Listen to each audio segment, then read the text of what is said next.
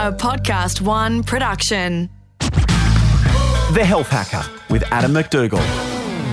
Adam McDougall is a health and fitness economist, and in each episode he hacks into a topic to make health and fitness simple and easy for you. And I'm Alex, Adam's producer, and I act as voice of the people for all of us, asking questions to help us apply Adam's hacks to our lives. And in this episode, we're going to hack into veganism. And Adam, we love hearing from our tribe, so if you have a question for Adam on a topic you want us to hack or just anything around health and fitness, reach out at themanshake.com.au or at the Manshake socials. And Adam will send you a Manshake or a Lady Shake pack if your question makes the podcast. And Adam, this has come up because your socials were going off because of the documentary that came out called Game Changers about veganism. And I know this divides not only health and fitness professionals, but it seems to be dividing the general public as well. So you're going to dive into it in quite a lot of detail.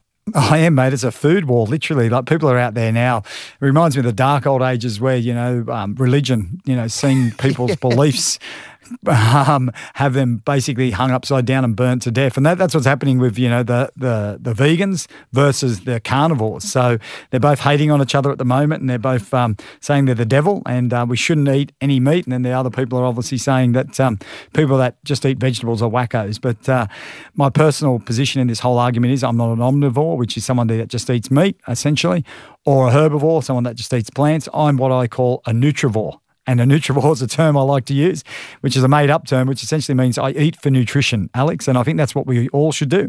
However, I'm not going to begrudge someone for wanting to go down the path of being a vegan for spiritual reasons or for personal beliefs. Every single diet and every single choice we make in life should be based on what we personally want to do and what we believe. We all have different variations in our genes and in our body types and whatnot. So some diets are going to work for some people, some diets are going to work for other people, and any lunatic that tells you one diet is the best diet for everyone is that a lunatic. So look, let's take a deep dive now into, I suppose, distinguishing what is veganism versus, say, vegetarianism. Because there's a lot of people out there who are vegetarians. And when I first, wasn't that educated in this space, I didn't really know the difference myself. And then when I had a bit of a look, it's a subtle difference, but it's a huge one. So vegans essentially do not eat anything at all that comes from an animal. So no animal matter, no eggs, no dairy, absolutely nothing at all that comes from animals. Whereas vegetarians will eat things that come out of animals. So they won't actually eat the animal, Alex. They won't kill the golden goose as such, but they will eat the eggs, they'll eat the dairy. So that's the major difference between the two types of people at the moment in this raging argument about whether or not we should be a plant-based diet-focused species or an animal-consuming species. Now, plant-based is also a term that's being misused a lot. When you have a look at the documentary Game Changers, they never said the word vegan. It wasn't until the end that they really demonized meat. And they made some ridiculous claims, and we'll dive into it in a up-and-coming podcast. But I remember one of them was that if you eat a hamburger once in a week, you've just undone all the greatness that you've done by eating a plant-based diet. Now, how ridiculous. So a little bit extreme, one could say. But a plant-based diet, what is that? That we need to distinguish that. For me, a plant-based diet is what most people should be eating, and that is 70% of their plate should be at least plants. So I think it's a big difference between a plant-based diet and a vegan diet, which we'll dive into now. Adam, on this podcast, we talk a lot about how our ancestors, how they lived, and we try and adopt that to our modern life. Now, I know that seems crazy, but from past episodes, if you go back and listen, we'll talk about sleep patterns, how to connect with nature, the type of exercise we should be doing, and then it doesn't seem so woohoo. It is about getting in touch with the way our bodies evolve, because technology is going faster than we do. And when we look at diet, we talk a bit about this, but veganism, I would like you to talk to me about, well, how does that relate to our ancestors and how they evolved? I mean, were they eating only plant-based diets back then, or were they eating more meat as well? No, you're exactly right. Neither of us have an agenda here, so that's the great thing. And, science can't be argued with in this instance. We know that we are where we are today as the dominant species on this planet. Why? Because our brains are bigger than everyone else's. And how did our brains get so big? Well, it happened over a couple of million-year period, and that coincided with the period when we were able to cook food, for starters, and where we ate lots of meat. Why? Because our brain's a very expensive organ. It weighs roughly 3% of our body mass, yet it consumes over 20% of the calories we require on a daily basis. Now, for that brain to grow the way that it did, it required huge amounts of calories. Now, gorillas, might just eat plants all day, but guess what? They've got much smaller brains than what we do. Yeah. And the reason is because they don't get enough calories for that brain to grow. And that's why they haven't evolved like we have. So for a human being to actually get the calories it needed just to sustain its brain size a couple of million years ago, you would have had to have chewed on plant matter for over 12 hours a day. Now, no human being would have had the capabilities just to sit there and chew grass for 12 hours plus a day. So the brain is a very expensive organ, and it required a lot of nutrients to grow and evolve to the state that it is today, and that was done with meat. So, we can argue that, we evolved a certain way and we should stick to that diet and, plants were the way to go. But science cannot be argued with as far as how we got to where we got today. There was deficiencies in our bodies, we died. And, it's been proven time and time again that a vegan-based diet has lots of deficiencies. And that's the challenge with it. And that's what we're here to do today, to hack into, teaching people that they can go vegan in the modern day era. They couldn't have done that back in the old times because of deficiencies like B12 and other things we'll dive into, because there were no supplements. Whereas today you can actually afford yourself to a vegan-based diet and get away with it, even though you'll be deficient, but you can supplement it. So the other problem we have, Alex, is also from an ethical reason. A lot of people say they don't want to eat meat, which I understand. We shouldn't be eating, I don't believe, factory-raised animals. They're very detrimental to our environment.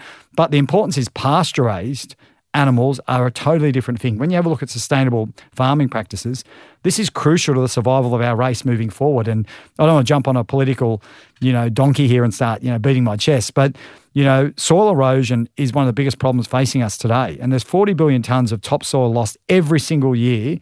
And it's mainly as a result of ploughing and cropping. And guess what? That's to feed us all these plant-based foods a lot of the times, like corn and soy and whatnot. So, this isn't doing good for our environment. We need to find that balance once again and allow the animals to roam and forage and urinate and poop on the grass. And that regenerates the soil, which is very important, soil and grass and that. Carbon capture. Yeah, this is what we need. So, it's very, very interesting. And I think, this extremism isn't not only good for our health, but it's not good for our environment as well. So if you're a vegan, it's a great choice that you've made if that's what you believe in, and everybody's different. Like I said, there are some outliers out there that have polymorphisms in their DNA that allow them to thrive on a plant-only based diet. But it's not going to really work for a lot of people. I know a lot of people who have gone vegan for a while, and then after a couple of months they're feeling great, and all of a sudden they feel like crap because these deficiencies rear their ugly head. So it's really about bioavailability, and that word essentially means getting the nutrients out of your food to sustain you, to make you healthy, happy, and productive in the long term. And unfortunately, just surviving on one type of food and excluding others is going to make you nutrient devoid. So the main thing that we want to look for is supplementing certain things into our diet if we're going to go vegan. So this is how we need to hack a vegan diet. And the first one that's most important is B12. Now, you have to supplement with B12 because it's not found in plants. It's only found in animal food as the real source. And the best sources, ironically, are organ meats and eggs and dairy. And the problem with not having enough B12 is you're going to get heaps and heaps of problems, particularly like with brain fog, fatigue, you become anemic. So it's really, really important that if you are going to go down the path of not eating any meat, that you supplement with a really good B12 supplement. Vitamin B is also very good as people complain more and more about anxiety in a fast-paced world. Vitamin B is very good at keeping the brain function calmer so you aren't having such high anxiety in your life as well. So it's another important one to have. I know they prescribe vitamin B to people just to take if they are anxious. 100%, Alex. And that's another problem. The deficiency of B12 and other vitamins in a vegan-based diet has been shown to have higher rates of depression and anxiety for people that follow this style of diet. So this is where hacking into these little things that you have to add to your diet are so important today. Adam, the number one thing I think of when someone says you need more meat in your diet is because you don't have enough what? Iron. So what does a vegan do? Because I hear it a lot, and I'm not being flippant. They say, no, you can get iron from other things like mushrooms and other bits and pieces. But I'd love for you to tell me, is that true? How does it work? I would love to know if I'm right or wrong or indifferent. No, you're very much right. So the problem you've got in particular with iron is its bioavailability once again. So it's really, really hard, for us to actually get the iron out of plant matter to be absorbed in our body effectively. So, research has shown this time and time again when they've tested vegans. A German study recently found that 40% of women are iron deficient. So Men, for example, in Australia, where they did a test as well, that they found that vegan men were 50% more likely to be iron deficient than omnivores. So the challenge you have is that whilst they might be getting enough iron from food as such, it's not then converting into the body. So this is really, really hard. So, other things that can affect the absorption of iron, which are pretty well known, are things like coffee and fibre and calcium supplements. So this might explain why also some vegans struggle with, iron absorption. It's not so much how much iron you're taking in, it's the way you take it in on a vegan diet. Your body can't absorb the iron out of it as well as it, let's say, if you had a piece of meat. Exactly. And this is the problem with all these extreme diets these days, is they're not looking at food as its whole source. Right. So they and say, this is the problem with the supplement. You can get enough iron out of mushrooms, and you go, yes, technically, yes, tick, you can. There is enough in there, but your body is actually not extracting it. That's where it is misleading. Perfect. It's a perfect description. That's what bioavailability is. And when you think about the human species, we didn't evolve by taking a capsule of something in isolation. We evolved through getting the nutritional value out of these foods as a whole source. So this is the challenge that we've now got, is we're basically partitioning certain things out of food and saying this will cure everything. For example, you take an ingredient which might be choline or some other form of amino acid and say, well, this is going to help with all elements of health. But the reality is, our bodies are very complex. They don't work in subsystems. We work as a whole mechanism. So when you eat food, the food's delivered totally different to how it's delivered in a capsule. So, iron is something that, we need to really get from, ideally, once again, organ meats are pretty disgusting sounding things. And I can only imagine a poor old vegan now just gagging hearing the word organ meat. But the reality is that, one serving of liver has 36% of your recommended daily intake of iron. So it's quite amazing, isn't it? And shellfish are another great example of that as well. My mum always said to me, make sure you have a glass of milk because you'll need calcium for my growing bones. If I'm not having any dairy products, can I get bioavailability from a plant-based product for enough calcium for me to sustain that? Or is that not true? Was my mum getting sold something that, milk companies were telling her and there's actually not as much calcium in milk? It's been a really interesting argument of late. And, it's so hard to know what science is real and what science is fake. And, I can only lean on some of the scientific research that I try to take a dive into and look at the feasibilities of the studies. Are they controlled? Are they not controlled? How big was the group that they used? Was the group randomly chosen to favour the results they want from research? No wonder the average person is confused, because I'm confused most of the time. But a research article I looked at recently, which looked very strong, showed that, 1 cup of milk, to get the equivalent of calcium from plant matter, it would take 33 cups of baby spinach to get the same amount of calcium to be absorbed by the body. So, you might ask, well, why is it not well absorbed plant matter? And it's due to these things in a lot of these plants, which are plant defense mechanisms as such. Dr. Stephen Gundry, you may have heard of him. He wrote a book called The Plant Paradox. And his argument is that we have to be very careful of the sorts of plants that we eat, Alex, because plants can't run away. This is his argument. They don't have teeth. They don't have strong claws to attack people that are trying to prey on them, particularly insects. So their defensive mechanism is releasing these proteins called lectins. And essentially what these lectins are is they're toxic. So this stops the insects from eating them and sort of sends a signal to other insects that may want to eat them, don't come near me. But what the problem with these lectins are for the human body is that it's been argued that they actually cause problems with our gut health. They cause inflammation. So therefore, eating things like nightshades, which are vegetables such as eggplants, peppers, tomatoes and potatoes in particular. These are really high in lectins. Legumes are really, really high in lectins as well. So these will cause a lot of gut distress for potentially vegans. So that's his argument. And in spinach and kale, there's something called oxalates and phytates, which reduce the absorption of things like calcium from the vegetables being bioavailable in the human body. So it's a very complex thing, the human body, as we touched upon.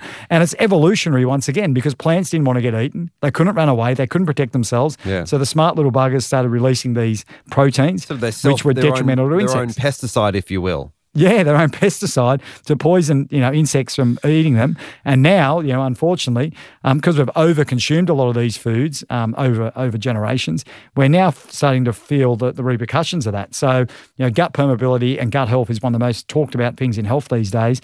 And if you pick up Stephen Gundry's book, you'll be terrified to ever eat grains again. You'll be terrified to eat nightshade vegetables again. You'll never eat beans. You'll never eat nuts. You'll never eat seeds. And I think that's just a ridiculous approach, that extreme approach. But to answer your question, yeah, vegetables can reduce the bioavailability of these important minerals and vitamins that we need in our diets. So one hack for someone out there who is a vegan and they're trying to up their calcium levels by just eating plant matter alone is to mix it with vitamin C, because vitamin C will actually help the absorption of calcium. So you might want to mix your spinach and your kale and whatnot with some tomatoes, which is high in vitamin C, or with some beans, which is also high in vitamin C, or, God forbid, have a glass of orange juice. But, there's a hack. If you're really struggling to get your calcium levels up and the doctor says that you're low in calcium and you're on a vegan-based diet, mix it with some vitamin C for absorption. The Health Hacker with Adam McDougall. Adam, the common ones I think about was diet. We have iron, we had calcium, and the other one that you've spoken to me a lot about is zinc. So again, on a plant-based diet, how does that fare for us? Are we getting good zinc? Are we getting not enough? Do we need to supplement? How does that break down and how do we hack it? Yeah, once again, the magical term bioavailability. Unfortunately, on a vegan diet, zinc is something that suffers as well. On average, about 35% less absorption of zinc from vegetable-based foods. And research shows that vegans probably need 50% more zinc in their diet just to meet their basic needs. Now, zinc's an amazing thing because, as far as hormone production, particularly for blokes, it's very important for testosterone production. And I remember a number of years ago, there was a big doping scandal with Marianne Jones, and her secret supplement with a number of other athletes in the world was a supplement called ZMA, and it was zinc and magnesium combined. And that's why they were breaking world records. So we now know that wasn't 100% the truth, but it just shows how powerful a supplement zinc actually was, because some of the research done on NFL players, for example, showed once they supplemented with zinc, their performance went through the roof. So zinc's very, very important. It's very hard to get in a vegan diet. So, go out there and get yourself a great zinc supplement.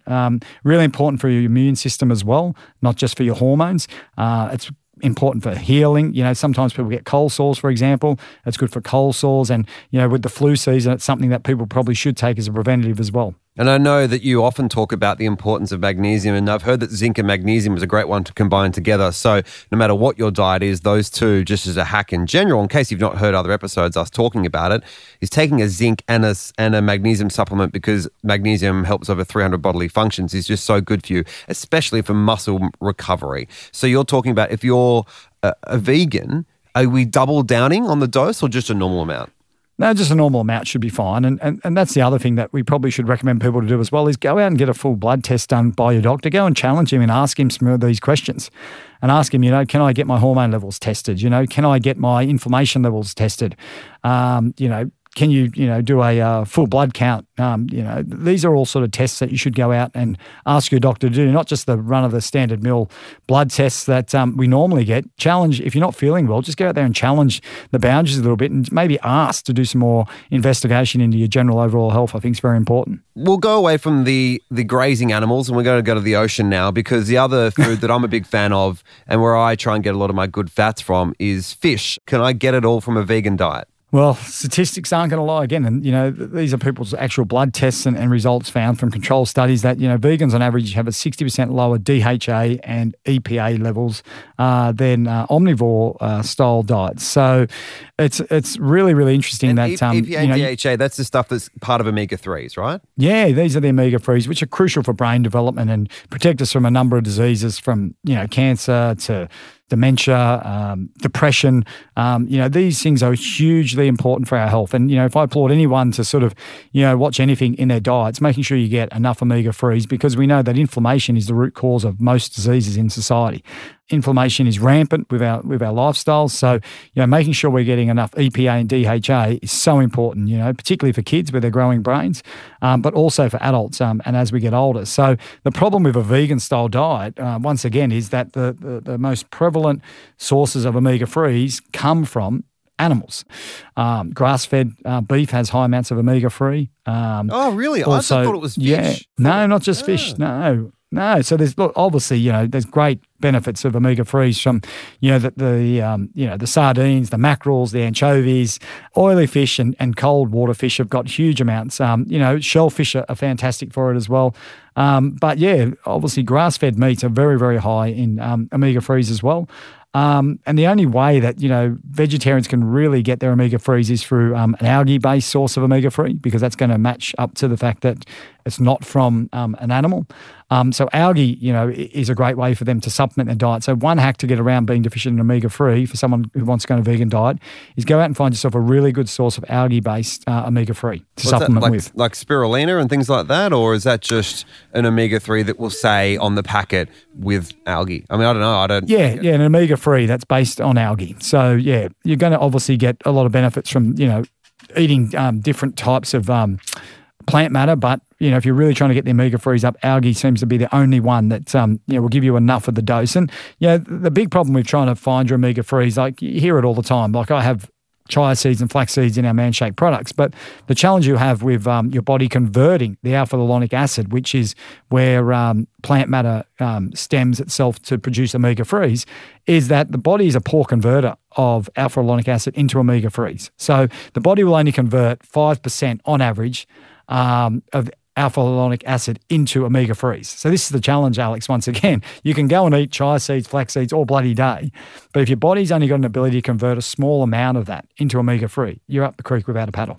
Let's touch on that, actually. That's interesting because you also developed a ManShake that is also vegan-friendly. Is that because you're trying to help them combat some of these deficiencies that they don't have? The fact that you're going to try and put some of those nutrients back into a concentrated shake version so they can get this stuff into their diet? Well, it's a shameless plug. Thanks for it, though. But the reality is, curious. No, I know. But it's a really great question because we developed a shake, and the reason we did it to fall under certain government bylaws, and it just so happens to work well for vegans, is the fact that with all these deficiencies we're talking about today, my shake by law has so many of these multivitamins and minerals in the shake. So therefore, we have high amounts of calcium, we have the zinc in there, because I knew that these were all the deficiencies a vegan would have. And the other scary thing for vegans and a challenge that they face is exposure to pesticides and exposure to heavy metals. And we'll take a deeper dive into this soon, but they've just recently done a test on the most popular vegan shakes that are on the market, and some of them have up to 700 times the recommended amount of heavy metals in them, Alex, which is mind-blowing because organic farm practices actually expose a lot of these plants to heavy metals. So the problem we've got is we're poisoning ourselves with heavy metals by ingesting some of these protein powders from overseas in particular. You can go and look at the article. We'll put a link to it. But some of the most popular brands, which are household names that are vegan protein powders, were found to have 700 times the legal recommended dose of heavy metals in them. Now, that is bloody scary when you think about it. So heavy metals aren't particularly good for our bodies. And to see these products have that much heavy metal in them really made me want to go out and produce a product that was Australian-made, Australian-sourced, wasn't high in heavy metals, but also it's all good and well just to take a protein-based shake for a vegan, but if your body's not absorbing the protein and not getting the vitamins and minerals it needs to sustain the rest of the things that you're eliminating from your diet, having a protein shake's not going to work. The food pyramid actually should be upside down. Good fats at the top and then grains down the bottom of the thin part.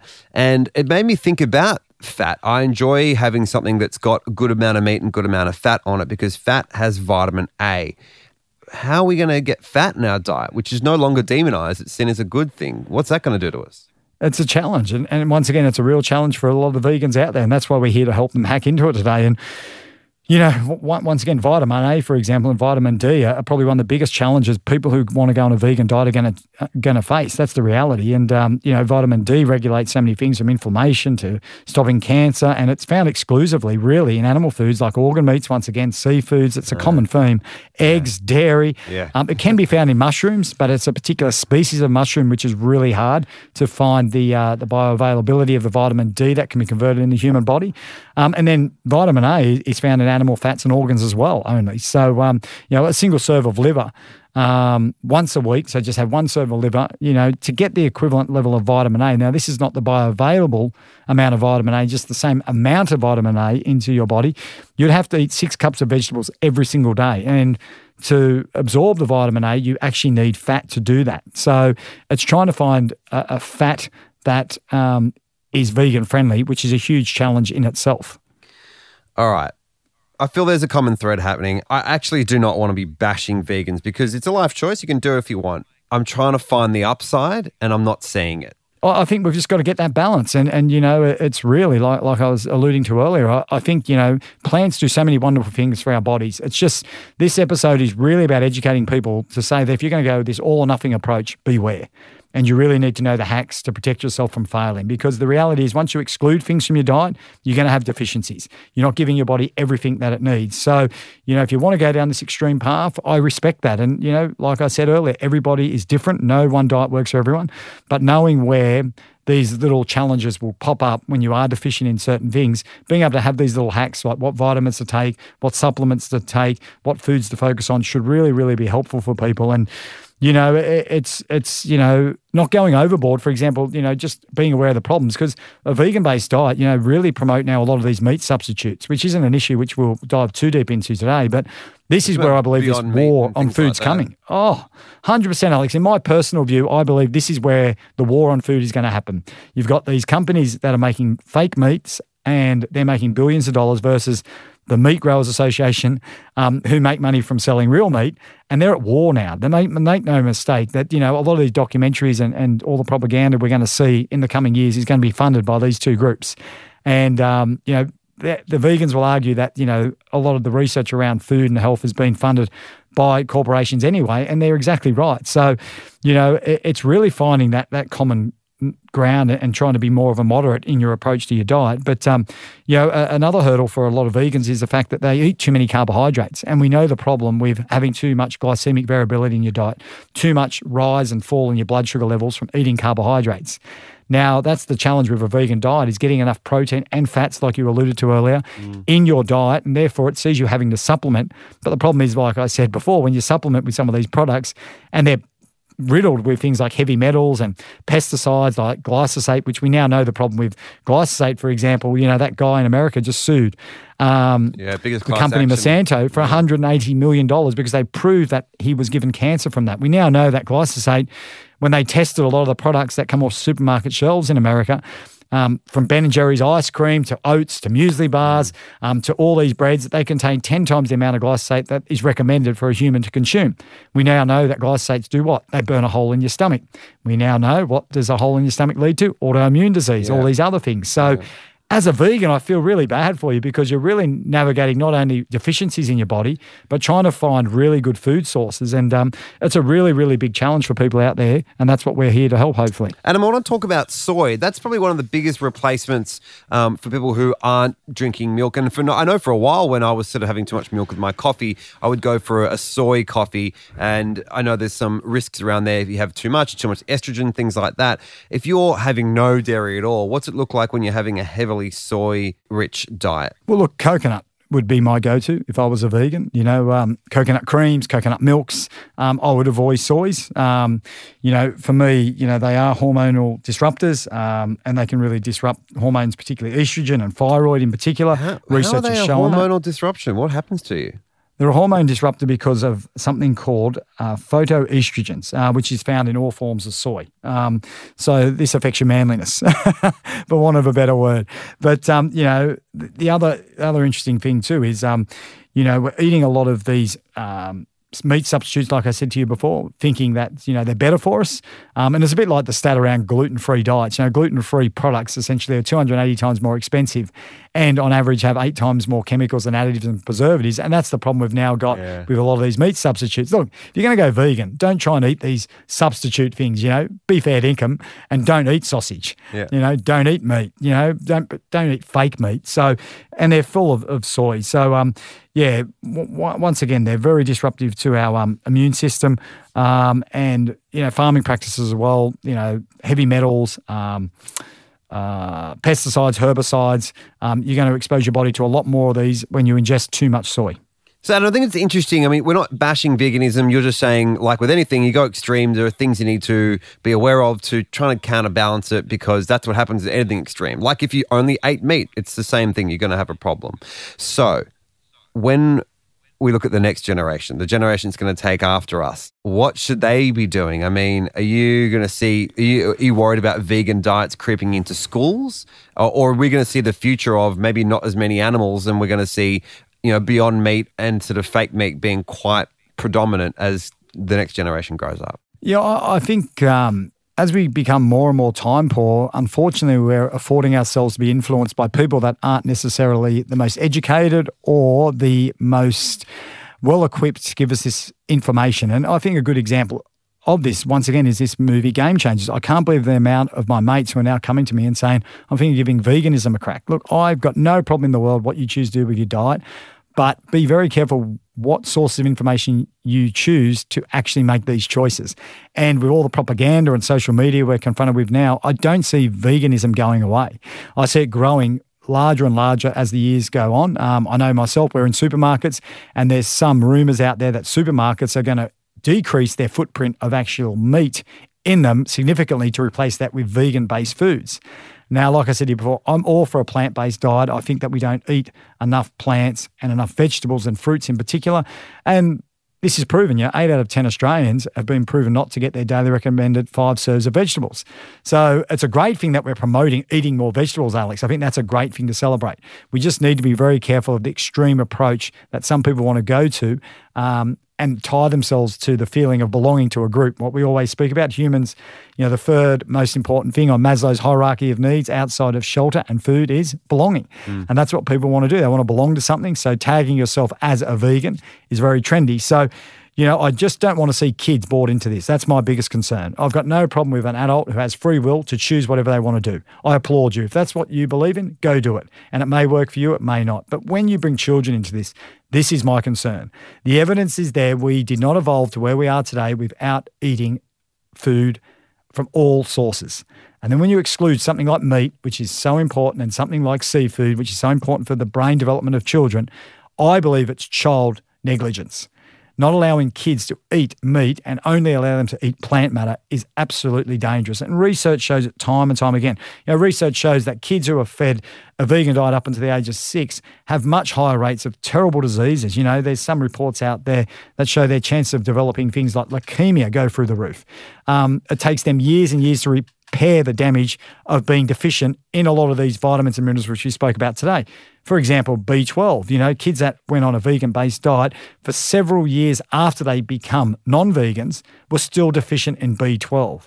So the human body is a very complex thing, and going and all of a sudden trying to change how we evolved as a human species and then thrusting that upon ourselves is bad enough, but doing it to kids is just, for me, very dangerous and not morally very sound. If anyone has a question for you, they can hit you up at themanshake.com.au or the Manshake socials, and Adam will send you out a Manshake or a Lady Shake pack if your question makes it to the podcast. Thank you so much for everyone who comments on the podcast, helps us grow, and of course, hit up Adam and told him about the Game Changers documentary that allowed us to do this episode today. Without you listening, we don't create this. So thanks so much. Adam, we'll hear from the tribe more in the next episode, and I'll speak to you soon. Speak to you soon, Alex. Thanks again. Health Hacker was created in collaboration with Podcast One Australia. Written and presented by Adam McDougall. Produced and presented by Alex Mitchell. Audio production by Darcy Thompson. To listen to more episodes, search Health Hacker Podcast. Listen for free at podcastoneaustralia.com.au or download the Podcast One Australia app.